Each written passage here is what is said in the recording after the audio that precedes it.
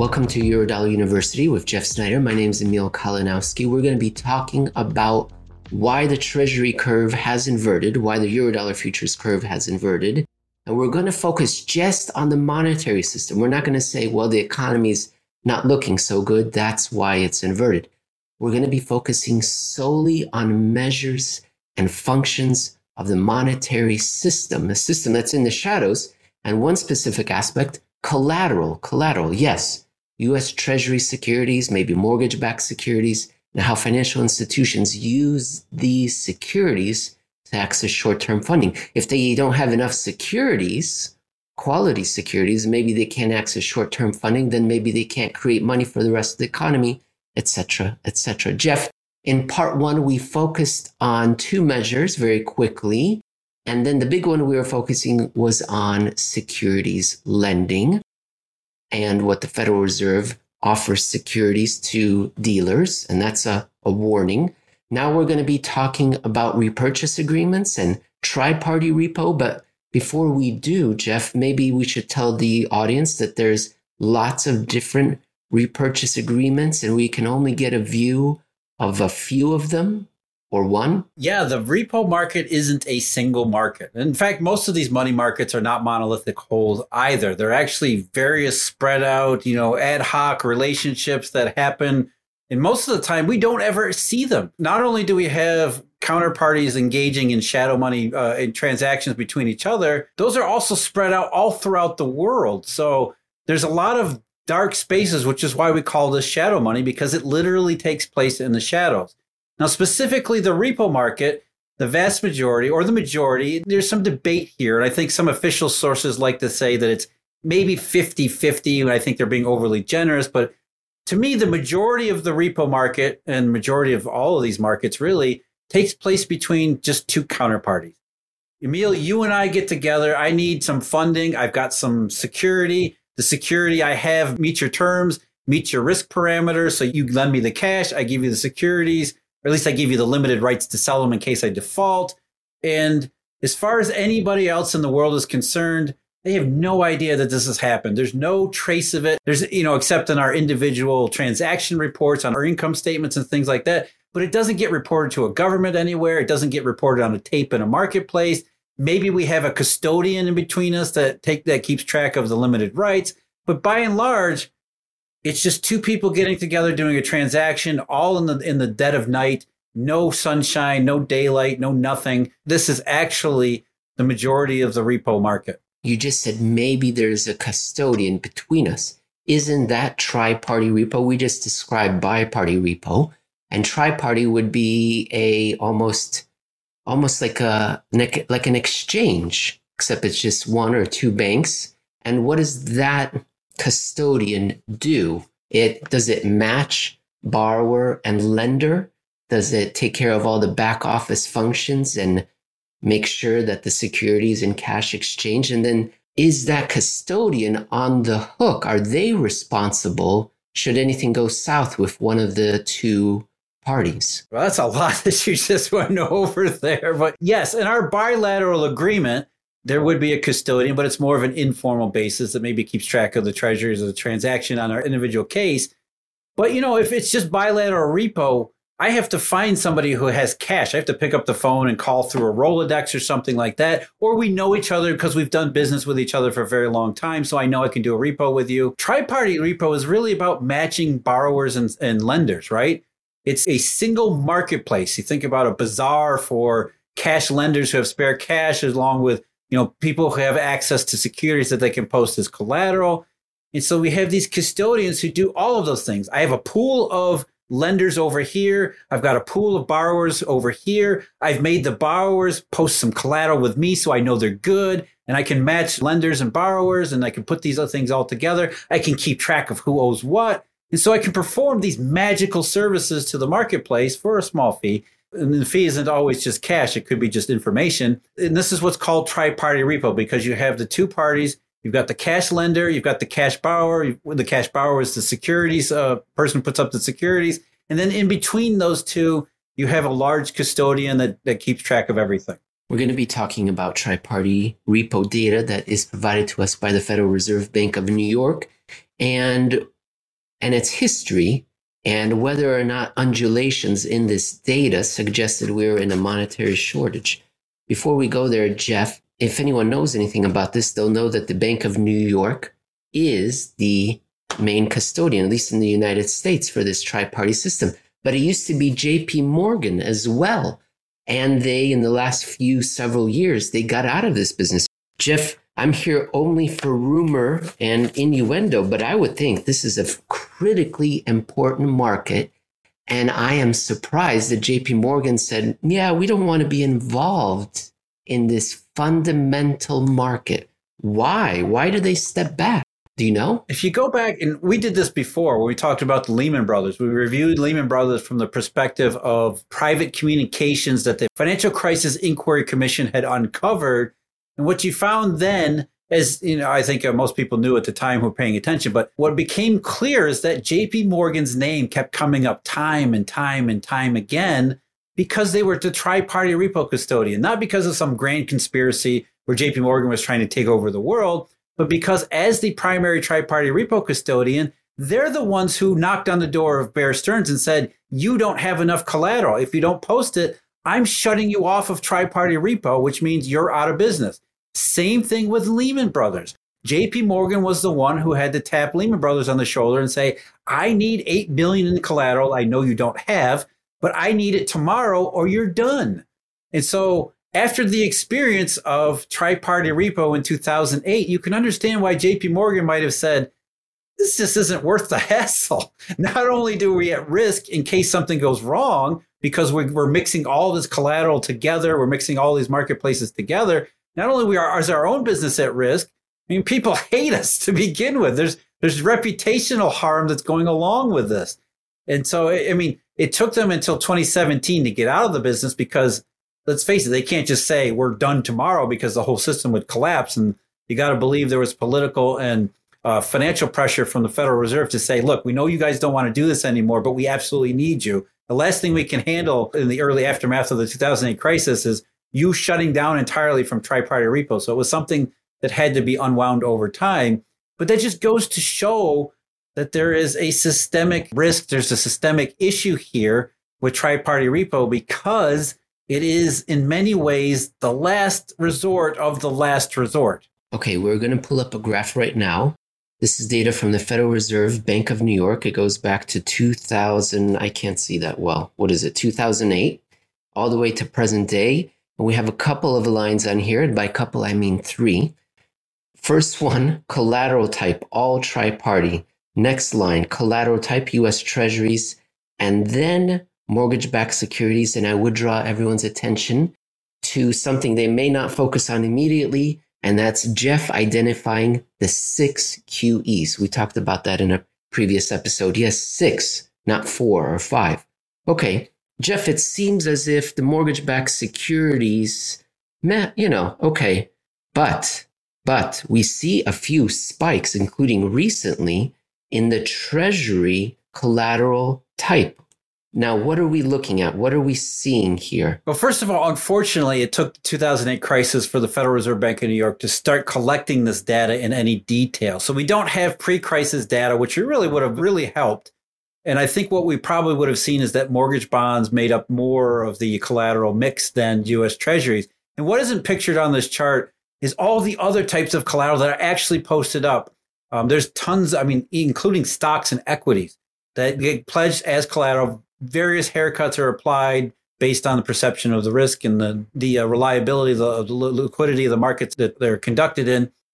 But focusing in on the major type of collateral, which is mortgage bonds, MBS, and U.S. Treasuries, what you see in the post-crisis era is that during what we've identified as these dollar shortage collateral scarcity periods, you tend to see that the tri-party repo market prefers, maybe even demands, more exclusively U.S. Treasury collateral, which makes sense because at the same time, you're taking in more U.S. Treasury collateral. You're probably not taking in some of the riskier forms of collateral because you can't, you don't want to. You're rejecting those. You become risk averse.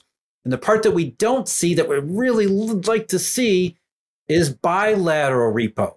So that the repo that takes place in the dark, we can kind of guess, maybe reasonably surmise that as TriParty repo volume rises during these deflationary periods, as we just talked about, as U.S. Treasury collateral backs that rise in volume, it may be because bilateral relationships are breaking down and borrowers are being forced or herded onto the TriParty system because they have nowhere else to go. And they have to get to the TriParty system using U.S. Treasuries, which is one reason why U.S. Treasury prices might be relatively, I don't want to say overvalued, but trading at a premium or priced at a premium than where they would otherwise be. If we look at more recent data and just focus on the U.S. Treasury type collateral, we have seen an increase starting in March 2021 that would make GameStop stock blush.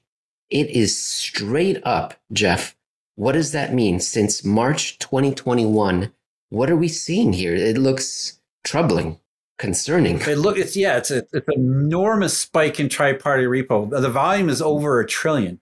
And I think part of what you're seeing there is, number one, what we saw in the reverse repo at the Fed, which is the lack of opportunity elsewhere. And so that, to me, the volume part of it isn't the most significant issue here. Although there is, because we don't have data in bilateral repo, we can't put these things together. We're sort of guessing, we're sort of spitballing, we're sort of speculating on whether or not, does that mean there was an enormous breakdown in bilateral repo that forced everybody in the TriParty system? I don't think it's that much, but that's certainly a possibility, especially consider what I think is the most important part of that chart is, as the repo volume has spiked, it is 100% entirely U.S. Treasury collateral. There is almost nothing. In fact, mortgage bond collateral, I believe, has fallen at the same time. Mm-hmm. So why is this massive marketplace, this huge spike, we don't know what's going on in bilateral repo, but why is it demanding exclusively U.S. Treasury collateral at a time when, let's also remember, Janet Yellen's Treasury Department was restricting especially the supply of T-bills. So everybody, all these indications, put these together, everybody seems to be treasuries. A little bit more data we received from the Federal Reserve Bank of New York. The number of observations and the number of repos.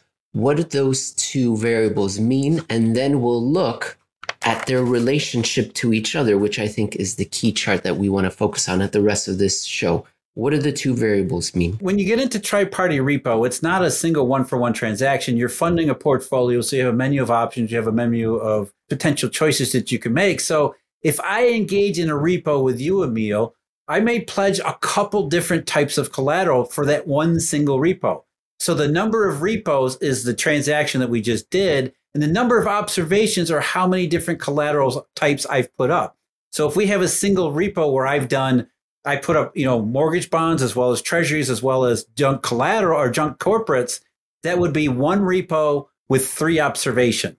So what the observations tell us is about the different variety of collateral types that are being put up in TriParty repo per repo. Would it be fair to say that during reflations, monetary reflations, economic recovery, more types of collateral are acceptable? I will accept your Argentinian government bond. I will accept your emerging market corporate bond or junk bond in some advanced economy, and as well as mortgage-backed securities, U.S. Treasuries. I'll accept stocks, whatever. I'm feeling good about it. But when things get tight, when I see something I'm concerned about, I'm going to start accepting fewer varieties. It's exactly, because remember, because money is all about balance sheet capacity, it's about risk aversion or risk taking. And if we're in reflation where balance sheets are modestly expanding, that means dealers are going to be they'll be okay taking on some risks, which also means I'm going to accept some funkier collateral that I might not have a couple years ago or a couple months ago. I'm starting to be more optimistic. So sure, bring me that junk. I'll take it. And what we see in the repo data is during these reflationary periods, it's almost too exact. During these reflationary periods, the number of observations per repo expands, which is more collateral types are being accepted per repo transaction, which tells us that dealers are accepting, not just the TriParty repo custodian, but the dealers on the other side of the repo market are accepting a wider variety of collateral because they're in a risk-taking mood. Conversely, or inversely, when they become risk averse, when dollars become short in the global economy, consistent with that and coincident to that, we see dealers tend to accept fewer, not necessarily fewer, but they don't expand the variety of collateral that they're taking. And there is some indication of running home to treasuries as well, because the number of observations per repo does dip a little bit, which indicates that, again, risk aversion, not really wanting to take the riskier types of collateral, more exclusively drawn toward U.S. Treasury. And we see that in the graph. As you were talking, Jeff, we had that dollar shortage, number 2. You know what? I'm going to stop saying dollar shortage, Jeff. I think because it makes we assume that our audience is keeping up. It's not really a dollar shortage. It's a money shortage. It's a credit and collateral shortage, not a US dollar shortage. So a credit and collateral shortage, number 2 in Europe. And then we had the reflation, which in the financial media at the time was known as global growth. And you could see that increase per transaction, right? Then Eurodollar, number 3, and then globally synchronized growth, the third reflation. Eurodollar 4, sideways to down. And then have we christened the fourth reflation? I'm going to say reopening. What do you think, Jeff? I think that's probably the right term, is reopening reflation. So we had, I'm going to say dribbling and math. It had We've talked about this many times, how underwhelming it really is. And the consumer price index has gotten everybody convinced into believing that it was over, red hot, it's massive, when in actual monetary terms, it's like, it's hard for us to even say it was a reflationary period, because in a lot of ways, it doesn't look like it was. Mm-hmm. Amazing. Look, ladies and gentlemen, look at that chart. Global growth, globally synchronized growth, and then look at our reflation, reopening reflation right now. It's sideways. And then I guess more recently right now, Jeff, what are we seeing that suggests a monetary reason for the curve inversion? More of a kind of a sideways to lower, which is, again, number of repos or number of observations per repo, which goes back to that chart we started with, which is the TriParty repo market, for reasons that we can't say from the data itself, but for whatever the reasons they are, the TriParty repo market has demanded exclusively U.S. Treasury collateral. And then that's where we come in and put all these pieces together to try to give ourselves a comprehensive story about why that must be. And the why that must be is not inflationary currency. It's the exact opposite. Jeff, we received a question, lots of questions on Twitter and in YouTube comments. I'm going to ask you one of them right now as we wrap up the show. This one comes from the Happy Hawaiian on Twitter, at TH, because we can't afford the E. TH Happy Hawaiian. And here's what he asked. I believe it's a he, if I remember correctly. Quote, could the lack of upward slope at the long end simply be the market coming to terms with the Fed will act to cap long-term rates? In other words, financial repression. And this was about your quote about the 7s and the 10s, tenors, U.S. Treasury curve inversion. Yeah, and I think we've talked about yield caps and the fact that the Fed doesn't actually control the yield curve all that much. I think it's a valid concern, not so much in terms of reading the yield curve and the signal it's sending, but how policymakers might eventually respond, not necessarily in terms of yield caps, though I think at some point that might be something to discuss, but really, thinking about ways in which they can correct a system that continues to defy what they want to really happen, financial repression in certain ways. I know that's something you talk about a lot, Emil. It's something I want to say near and dear to your heart, because it's not something you argue for, but you know a lot about. And I would say, all I would say is that the yield curve itself doesn't really fundamentally respond to that kind of repression, as we said and gone over time and time again. The bond market is its own animal that won't be caged, especially by the inept corruption of the Federal Reserve. It's this last point there, Jeff. Yes, exactly. The Federal Reserve will have nothing to do with financial repression. It all comes from the politicians, Congress, and the executive branch. That's where you'll be seeing the signs of wage controls, price controls, controls on who can issue equity or borrow, and whether or not you can take money out, how much interest you're allowed to be paid. That's all going to be legal, regulatory. Look there, and they'll be using the Fed and other central banks. Which protests you donate to? All sorts of things. I mean, there's any number of reasons that have they've only proliferated at times. So I don't, again, going back to briefly answering the question, I don't think the yield curve is responding to that type of a signal. It's far more, as we just said, I think making a very good deflationary money case in the form of a shortage of collateral and how that plays into growth and inflation expectations, which are the sole drivers of long-term yield. One more question, Jeff. From Twitter again, Gus rhymes with bus, at Gus rhymes with B1. Can a supply shock lead to the creation of new money? If Russia forces a repricing of oil, food, metals, and other hard commodities, does fiscal and monetary work together in other countries to create the new money required to buy those more expensive products, causing real inflation?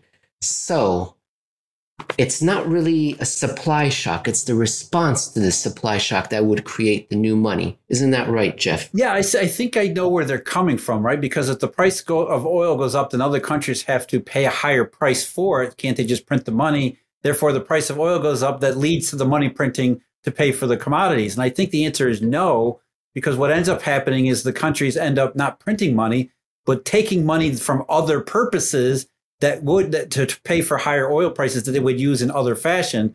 So they're not actually printing money, they're redistributing, which is essentially the demand destruction story, which I believe is part of the reason why curves are so crazy at the moment, so inverted and flat, is because we see not just the hints of demand destruction around the world, we're actually starting to get really solid indications of it, not just in terms of macroeconomic considerations, but in the marketplace, in collateral and money itself. So yeah, I mean, the idea is there, if we have to pay for higher prices, why not just print more money? When I think in reality and in practice, the way it actually happens is very different. And it would have to be a tremendous response, right?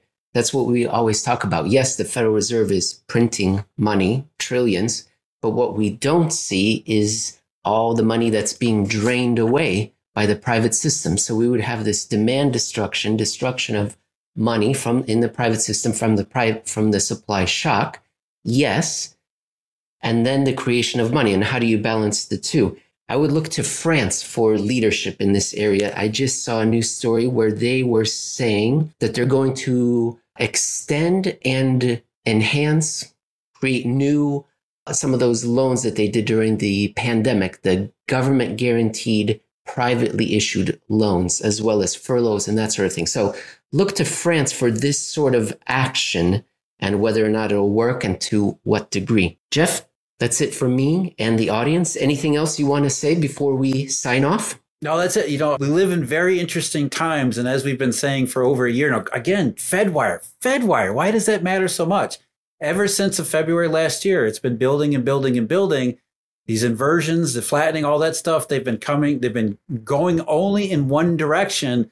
And so that direction, here we are, the first rate hike from the Federal Reserve, supposedly this cycle, and nothing has changed. Thank you very much, Jeff. I appreciate it. I'll talk to you again soon. All right, take care, Emil.